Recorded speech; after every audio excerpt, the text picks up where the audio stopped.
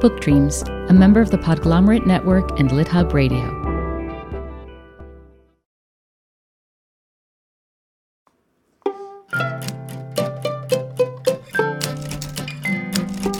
Hello, and welcome to Book Dreams, the podcast for everyone who loves books and has ever wondered about them. I'm Julie Sternberg, author of a number of children's books, including Like Pickle Juice on a Cookie and its sequels, and the Top Secret Diary of Celie Valentine series. And I'm Eve Yohalem. I'm also a children's book author. My books include The Truth According to Blue and Cast Off, The Strange Adventures of Petra de Winter and Bram Broen. In each episode of this podcast, we consider a book-related question. In this episode, we consider how we can glean hope from the darkest moments of the past and what we can learn as we go through dark times today. Okay, I just want to say really quickly before we lose all of our listeners, yes. I fear if I was listening to the word dark and darkest right now, I would just press stop instantly. But it is incredible, I think, how uplifting this interview was. We really left feeling warm and light and joyful. So please keep listening for the opposite reason that you were just about to stop. I think it'll leave you feeling good. Yeah. The day we recorded this, at the end of the day, Nick, my husband, said, "What'd you do today?" And I stopped and I thought, and I said to him, I had one of the most extraordinary conversations of my life today. I mean, it really was. Yeah. Why don't you say a little about our wonderful guest? Yes. Dr. Edith Eger is an eminent psychologist and one of the few remaining Holocaust survivors old enough to remember life in the camps. Edie and her sister survived Auschwitz, although their parents did not. Edie's worked with veterans, military personnel, and victims of physical and mental trauma. In 2017, she published a memoir called The Choice, which told the story of her survival in the concentration camps, her escape, healing, and journey to freedom. Oprah, as in Oprah, said about Edie, "I will be forever changed by Dr. Eger's story," when Edie appeared on her show.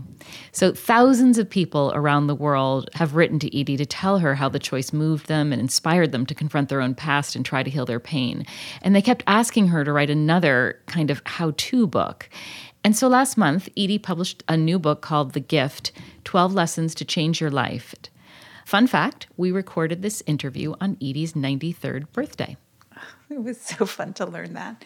So we chose this topic because it's been a bit of a tough stretch, and it's easy to feel a little hopeless, to feel powerless, and to have that affect how we're doing. So we thought reading a book that tries to help people through those kinds of feelings might be really useful. She does discuss in The Gift a number of issues that are relevant today. She talks about how to deal with people whose views you find abhorrent. She refers to that as finding the Nazi in you. She talks about how to combat the feeling of being a victim and how really harmful that can be. And she talks about how you can fight feelings of hopelessness and powerlessness through choice. So let's get right to it. Edie uses a great metaphor to describe the paralyzing effect of victimhood. As she says, victimhood is rigor mortis of the mind, which when she said that, I thought, wow, that's really cool. In other words, it creates a feeling of being stuck in time, that feeling when you can't persuade anyone of anything or affect any kind of change. Here's what she has to say about breaking free of that mindset. Are you revolving or are you evolving? I like the idea of metamorphosis. Look at life like a butterfly that we go through the ages and the stages of development, and then we let go of the pain, let go of the anxiety, let go of most of all the fear that we created, because fear and love will never, ever coexist. And so when we're dealing with people whose views we find repugnant or threatening, how do we deal with that? How do we not go to that place of fear?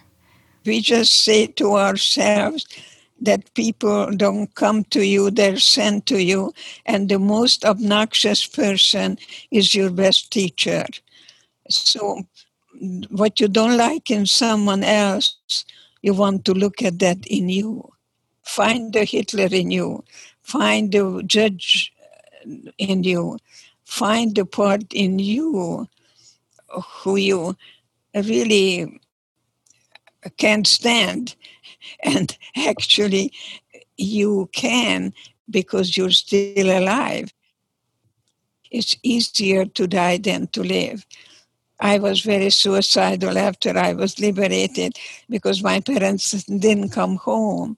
And I got up in the morning and I was hit with reality and I wanted to die. And I'm so glad that I chose to be for something, for life and for celebration. And today is my birthday. And happy birthday! I tell you today that you have to be old to be young, because when you live in the present and when you think young, you don't care about the numbers. And most of all, you give up the need for other people's approval. And yet, I'm still insecure when a person will tell me that, oh, I really liked your book, but... And then I'm thinking, oh, what did I do wrong? Yes, yes. So I have yet to arrive. To be human means you're fallible, you're going to make mistakes, and I accept that. Good enough is good enough. It's so hard to let go of that perfectionism and the desire for other people's approval. This is a really fascinating and I think maybe difficult idea for a lot of people, the way you describe it, that we each have a Nazi within us. Yes, well, I don't think we're born with that. We learn it. We're born with joy. We're born with love. We learn to hate. We learn the us and them mentality. And I think it's a very difficult time right now because we don't know what's going to happen next.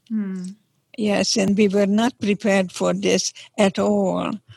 So I'm telling people that even in Auschwitz, I was able to control the way I responded to the external circumstance, not reacting, but responding. If you were reacting, you may have touched the guards and you were shot right away.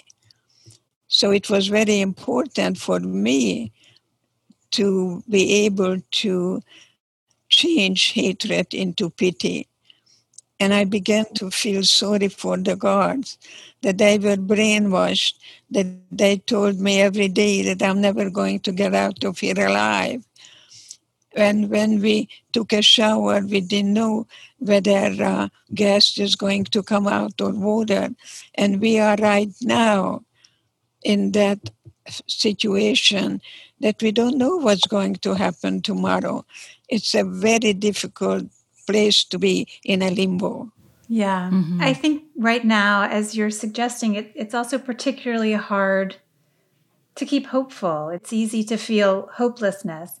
And you've said to ask how hope can survive is to confuse hope with idealism. What does that mean? To me, that means that the idealists, when they come and they don't find exactly what they're looking for, they can become very sarcastic. And that's really not a very healthy humor. I think to be a realist, to know that we are in a challenging time in our lives, just like I was in Auschwitz, I remember that I was told every day, I'm never going to get out of here alive. I could not change the external environment. They could throw me in the ovens anytime, but they could not ever murder my spirit. So that's what I'm bringing for people to empower each other spiritually, because the spirit never dies.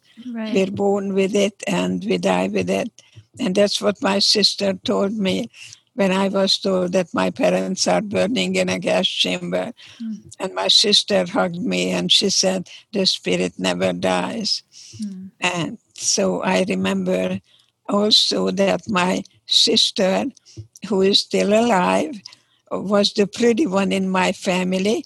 And my sister Clara was a child prodigy playing violin, and my parents really wanted a son. And then I came along. And I remember that when I became cross-eyed, my sisters blindfolded me when they took me for a walk. They didn't want anyone to see what an ugly sister they had. No. Really. My mother told me, I'm glad you have brains because you have no looks. And you see, I'm not angry at my mom, but I became a very learned. So I tell women, you're not a strong woman. You are a woman of strength. That you look at life from inside out, not to wait for someone to make you happy. Because the more dependency, the more depression. So I hear you saying that we can control things like our own interests and our own sense of self and how we respond. Yes. Which to me in this time makes me think, well, I can't control the election. I can't control how police officers behave. I can't control so much, but I can control what I do. And that's helpful. But my question to you is, to what extent should we still continue to try to fight against all of these issues? Well, let me tell you that when I came to America in 1949, I experienced Nazi Germany and communist Russia. And when I worked in a factory doing piecework, and I went to the bathroom, one of them said colored. And I realized there is prejudice, which means to prejudge. And love is not what you feel, is what you do. And I joined the NAACP. I marched with Martin Luther King. I even got a hug. I was singing with the mamas and the papas in Washington. I go way back, way before you were born, because that was in the 1960s, 63, I believe. And so I think today I want to do everything in my power to see to it that we will empower each other with our differences, that you can be you and I can be I, but we're going to be much stronger, that we can hold hand in hand and really empower each other with our differences. First, I'd like to thank you for thinking that I'm much too young to have been, to know who the mamas and the papas are, because I was born in 1967. So although I wasn't dancing in the streets, I definitely was around back then. You write in this new book of yours, The Gift, that it's important to face our negative feelings and to invite them in and keep them company. Yes. But of course, it's also important to let them go. And so how do you suggest we strike that balance? You know, how do we acknowledge the fear and anxiety, for example, that we may have, and also keep it from overwhelming us? I think that your thinking creates your feelings. It's very important to think about your thinking and pay attention what you're paying attention to. Before you say anything, ask yourself whether it's very important, and most of all, is it kind? It's very, very important to pay attention to your self-dialogue because it can change your whole body chemistry. Mm-hmm. So when you get up in the morning, you say, Julie, I love you. I honor you. And because self-love is self-care, it's not narcissistic. Remember that, Julie girl. Okay, I'll try. Julie Sternberg, tell yourself there'll never be another Julie girl, and no one can do the way I can do it. You know what? I'm so lucky because I have a recording of your voice saying that, so I'm going to just keep playing that. Yeah, and I'll remind you. Thank you, Eve. I wonder, though, can it be depressing to think of yourself as having power when what's holding you back is beyond your control? I think I would like to tell you that when we were liberated, people would go through the gate, and after that, they would come back and sit down. See, because we were free. And you got to read the book Escape from Freedom by Erich Fromm, who was really one of my mentors. And you want to know that there is no freedom without responsibility. Mm-hmm. And when you're a victim, it gives you a kind of an entitlement to do nothing, because there is no victim without a victimizer. And that's why children blame. But while you blame, you're still a child. I don't care how old you are. So children say, you make me angry, but there is no way you can make me feel anything. I found this interview a little dizzying because Edie turns so much on its head, and I just have to think about it. What she said, for example, freedom can be hard even for folks who have been imprisoned in Auschwitz. That's not normally something you think, but I can see there's a human temptation to run from freedom and to really sort of imprison ourselves by blaming others, because it's easier to blame others than to really take responsibility. It's so much easier. I mean, let's be honest. And I'll go even further and say, not only is it easier to blame others, indignation, there's something about it, I hate to say, there's something about it that feels good. Energizing. Yeah. Something else she says is we all have Nazis within us, and that, again, turns our usual thinking on its head. I'm like, I can't be a Nazi. I'm a Jew. My father and my grandparents and my father's siblings all fled Nazi Germany in 1936. I don't have a Nazi within me. But of course, I could have been born on the wrong side of history. I judge others. I hate. I fail to act when I should act. We all have to fight against those qualities in ourselves, all of us. Yes, we all do. One thing that Edie said, she says, we have to turn hate into pity. And I think we do that in part by acknowledging that we have the same feelings in us as the people we are hating or judging. She says, you find the Hitler in you in order to find compassion for people you can't stand. Right. It's a brilliant idea, but it's hard. Changing your mindset, just change in general, is really hard. Edie says she's reminded of her experiences in the Holocaust every day still, even though it's been 75 years since the Holocaust ended. And she says she's always going to struggle with those emotions. It was only after her return to Auschwitz with her daughter 40 years ago that she even really began to acknowledge the emotions and grapple with them. Before that, she kept them from everyone. She never talked about her time in the camps. We talked with Edie about post-traumatic stress and how it's not just a reaction to what happened, it's also a reaction to what didn't happen. Here's what Edie said. There is post-traumatic stress, not a disorder. We pathologize too much. That's not a disorder, that's a reaction to a loss. It's all about not what happened, but what didn't happen. Let me give you an example. My granddaughter asked me to buy her a beautiful dress so she can go to her dance in the school. So, of course, I am a big sucker. I bought her a beautiful black velvet dress, and I came home, and out of the blue, I began to cry.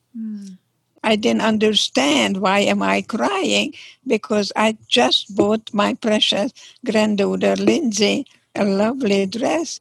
And then I came to the realization that I didn't cry because I bought Lindsay a dress. I cried because I never went to a dance. So that's why the journey that I take you has 3 steps. It's grieving, feeling, and healing. You cannot heal what you don't feel. There was a part of your book where you talk about trying to change personal behavior and overcome weaknesses, and you suggest that when we're trying to change our behavior, we ask the question, is it good for me? Yes. And I have to confess something, which is I read that section of your book while I was lying on the couch. I hadn't exercised. I had a bag of candy next to me, and I have pre-diabetes. So I'm lying on the couch, downing sugar, no exercise, and thinking about, is this good for me? And of course, this is terrible for me. But at the same time, I was feeling so good. It felt so good to be lying on the couch and eating a lot of sugar. So this is not, your book is about much more important things than this. But my silly story does illustrate my question, which is, what do we do when something that we know isn't good for us long-term feels really good short-term? Well, I tell you, God gave us temptation. There is a little voice in you, the hell with the diabetes. I want it. Why? Because I want it. So, temptation God gave us so we can practice the freedom of choice. The candy is just sitting there. It's up to you whether you're going to reach for it or not. So who's boss? The candy becomes your God. Yeah. Temptation is here to stay. Yeah. I'm sorry to say this, Eve, but never has your name felt more appropriate than in this particular moment. Oh, Eve, yes. Exactly. And freedom of choice. Yes, and temptation. God, yes. It didn't even occur to me that, I guess I was the right person to ask that question. Right. In your experience as a psychologist, what do you think is the most difficult mindset for people who have experienced trauma to overcome? I have a problem with that word overcoming. I don't overcome. I'm reminded every day almost. I remember I'm writing in my book that one day I went to Costco and the caregiver told me to park my car in the back. And when I parked there, I noticed the barbed wire. Immediately I was in Auschwitz. Yeah.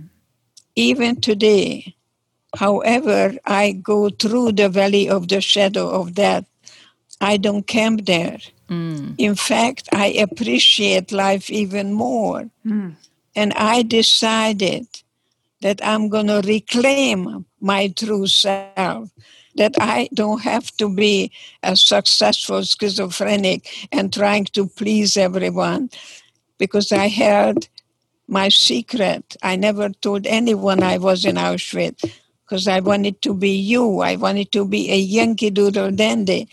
And this is a wonderful journey that hopefully people can take to revisit the places where you've been and to know that there is no healing without feeling.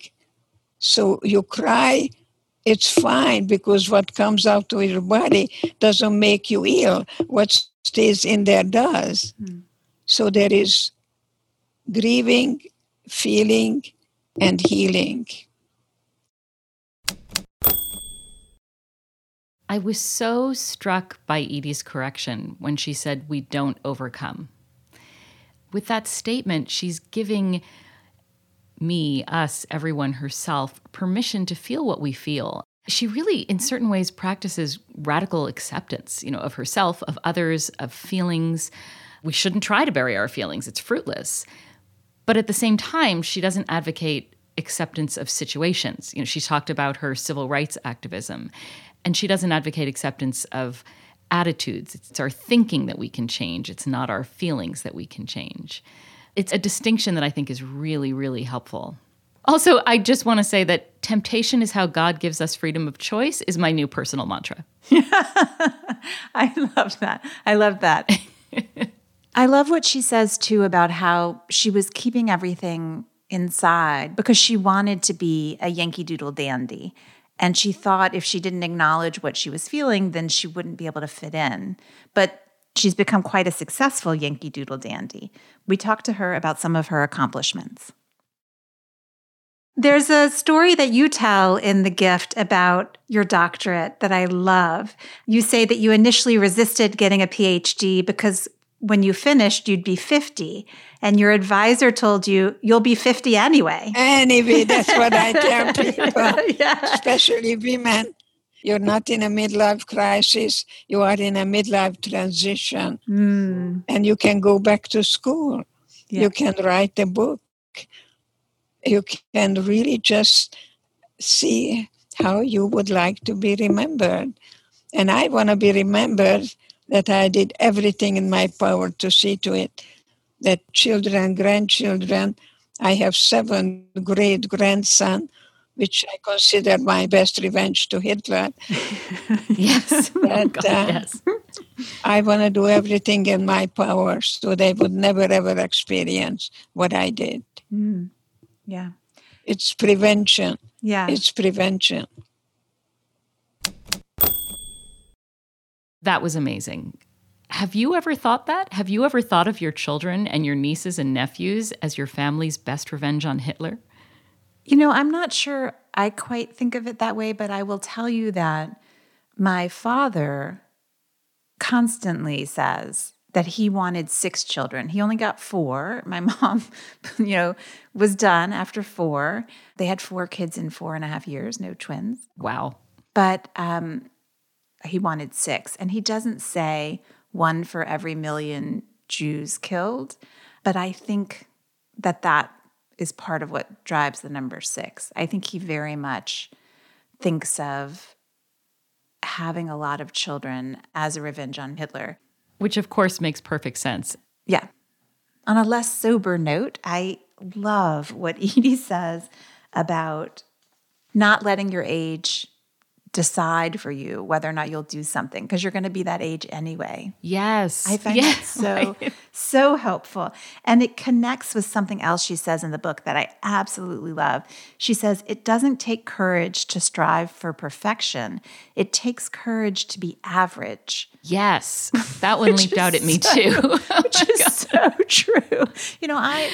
I'm not even 100% sure I understand fully what she means, but I will say there's so much that I not even average at. I'm terrible at. I have no physical coordination. If I go to a Zumba class or something, for example, I'm hands down the worst person in the class. But I love it. It's so much fun. And I would have avoided that to the ends of the earth as a kid. There was so much energy spent on not doing anything that I wouldn't be good at. Mm-hmm. The striving for perfection was what I did. It wasn't courageous. It was just a way of being. But going in and doing something that you're average or below average at and enjoying it, it is scary, and it's also really rewarding. Yeah, it means that you have to accept your imperfections, and you have to accept that maybe you will never be any good at whatever that thing is that you're doing, and that's okay. If you can enjoy yourself knowing that you'll never be any good at it, there's liberation in that, actually. It's hard to do, but it's ultimately liberating. I also believe that the people in the Zumba class take enjoyment from seeing someone who's so bad at it enjoying it. That's the impression that I get. So there. Yeah, there's also something, as I get older, one of the things I love is the low bar. So, you show up at the really difficult exercise class in your 20s, and you'd better work hard. Yeah. You show up at the really hard exercise class in your 50s, and you just know that everyone else in the room is thinking, isn't it so great that she's there? Wow. Wow. Exactly. And I think, yes, it's so great that I'm here. Yeah. And I think that's the perfect note to end this episode. So that's it for this episode of the Book Dreams podcast. Thank you so much for listening. Please subscribe if you haven't already. And if you like the podcast and think someone else would too, please rate and review us on Apple Podcasts or your favorite podcast player. Be sure to let us know if there's a book-related topic you've wondered about, and we'll try looking into it in a future episode. You can reach us for that reason or any other at contact@bookdreamspodcast.com. We're also on Twitter at BookDreamsPod and on Instagram at BookDreamsPodcast. You can find Edie at dredithieger.com. Many thanks to our associate producer, Gianfranco Lentini, and to our theme music composer, Maya Polsky. You can find Eve at eveyohalem.com and me at juliesternberg.com. And check out the podcast website, www.bookdreamspodcast.com. Until next time, happy book dreaming. Happy book dreaming. Come listen to Book Dreams with Julie and Eve.